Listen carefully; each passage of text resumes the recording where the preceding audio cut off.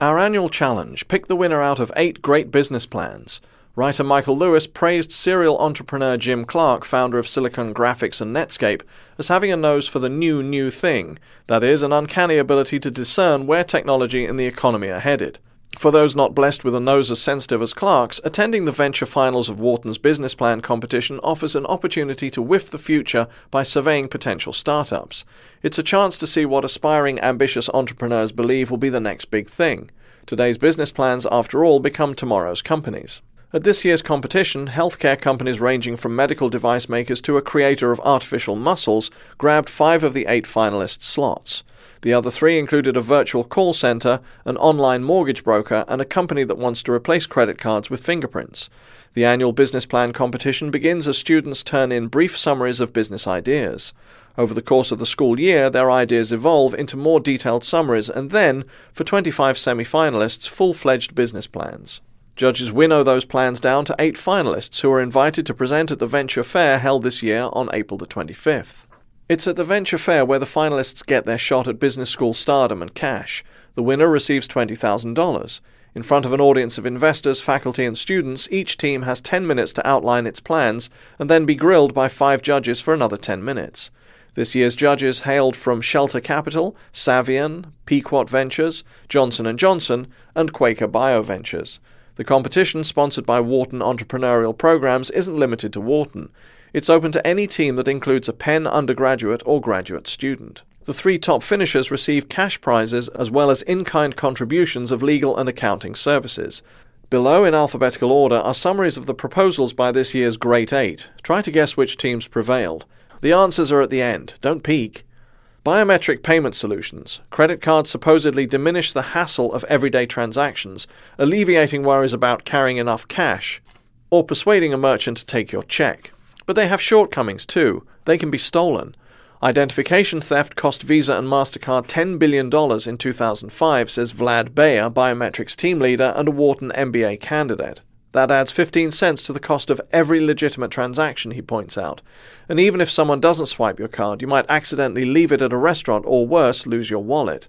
Biometric would dispense with these worries by replacing credit and debit cards with fingerprints. Specifically, it would install a network of scanners that could read prints at checkout counters and transmit information about them to payment processing centers. And as anyone who's watched CSI, Crime Scene Investigation, knows, no 2 people's prints are alike. Focus therapeutics. A problem with chemotherapy drugs is that they attack the body indiscriminately, unable to distinguish between good cells and cancerous ones.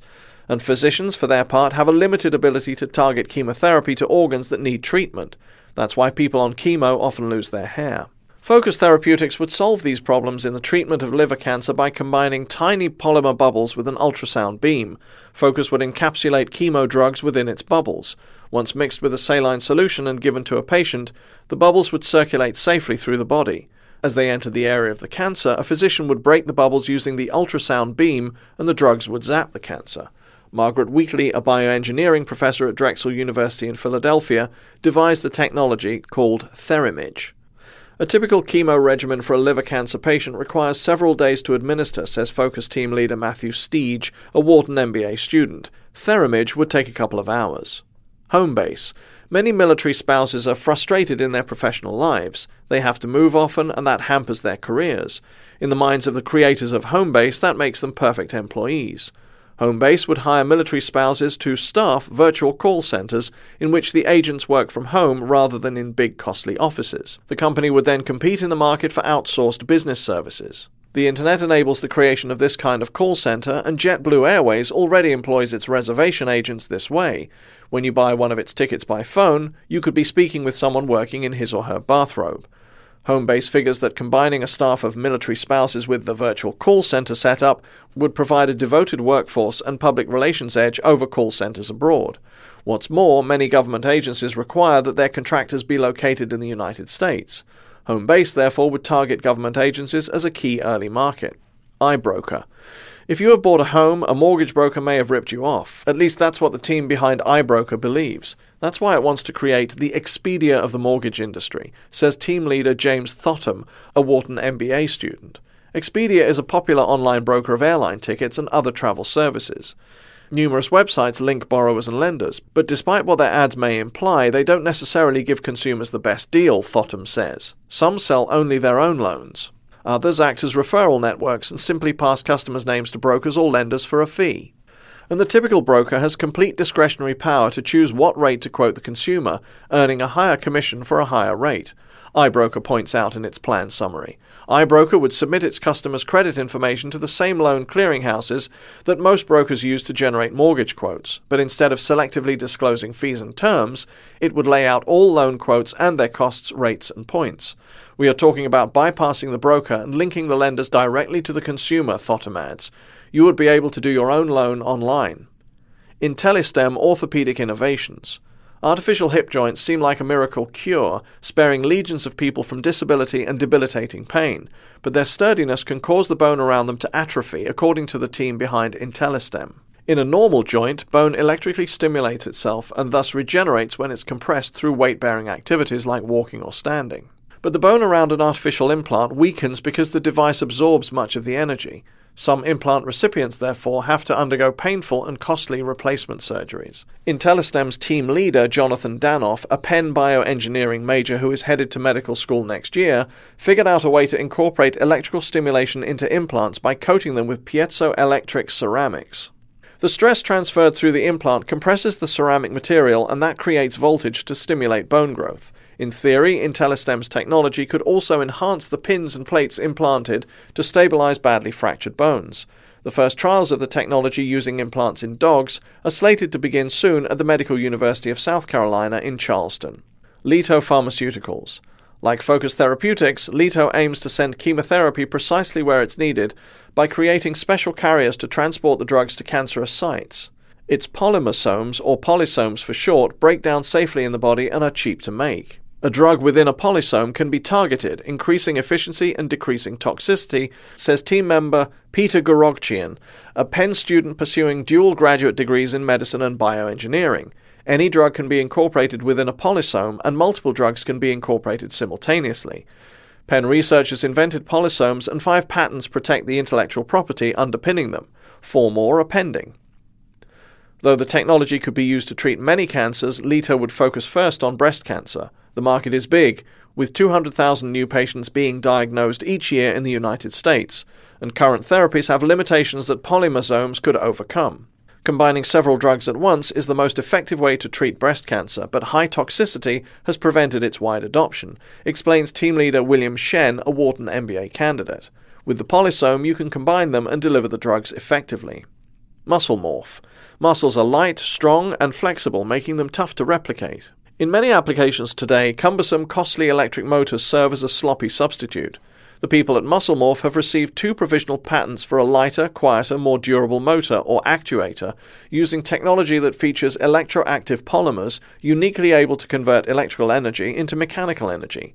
Their artificial muscles match the power-to-weight ratio of real muscles, says Rodrigo Alvarez, the inventor and a doctoral student in bioengineering at Stanford University.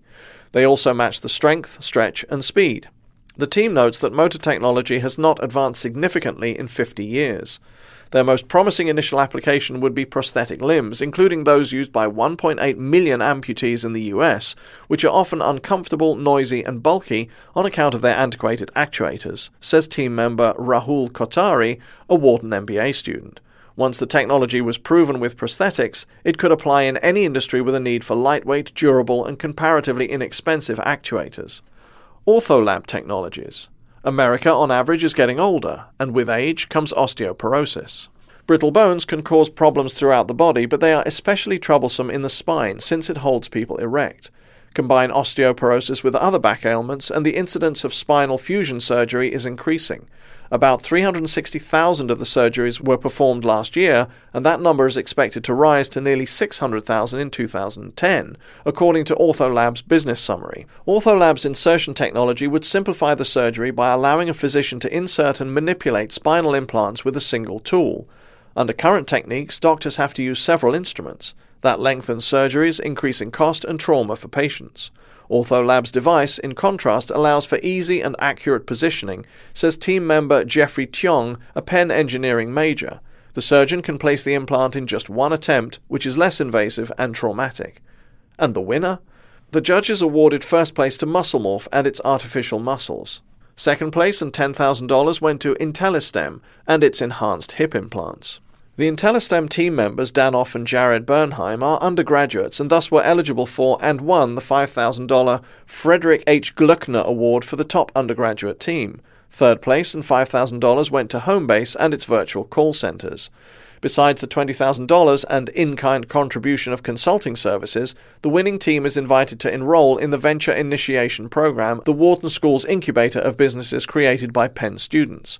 Kotari of MuscleMorph calls his team's reaction to the win a combination of shock and happiness, adding, "We accomplished more than we ever thought we would. He and his teammates have already incorporated as Smart Motion Technologies LLC and are pondering their next steps. I didn't think this was something that I was going to do post-school," he says. "Now it's become a once-in-a-lifetime opportunity. As the winner from 2 years ago told us, now the real work begins."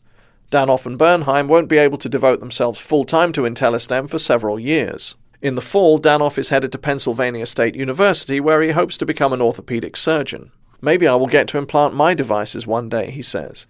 Bernheim has to complete 2 more years of school to earn his dual degrees in finance and bioengineering. Once Danoff leaves for medical school, they will try to run the company virtually. "We have brought in another individual to help us," Danoff adds. "He has done this before.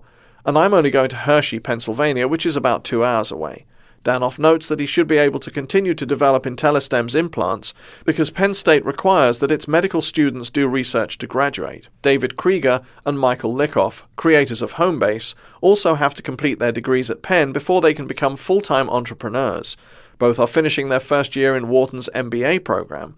When they return to Penn in the fall, they plan to continue to seek ways to integrate their classwork and their entrepreneurial aspirations as they did this year. Rafi Amit, academic director of the Gergen Entrepreneurial Program, says that the BPC is a perfect mix of theory and reality, says Krieger. "We saw that through the whole competition."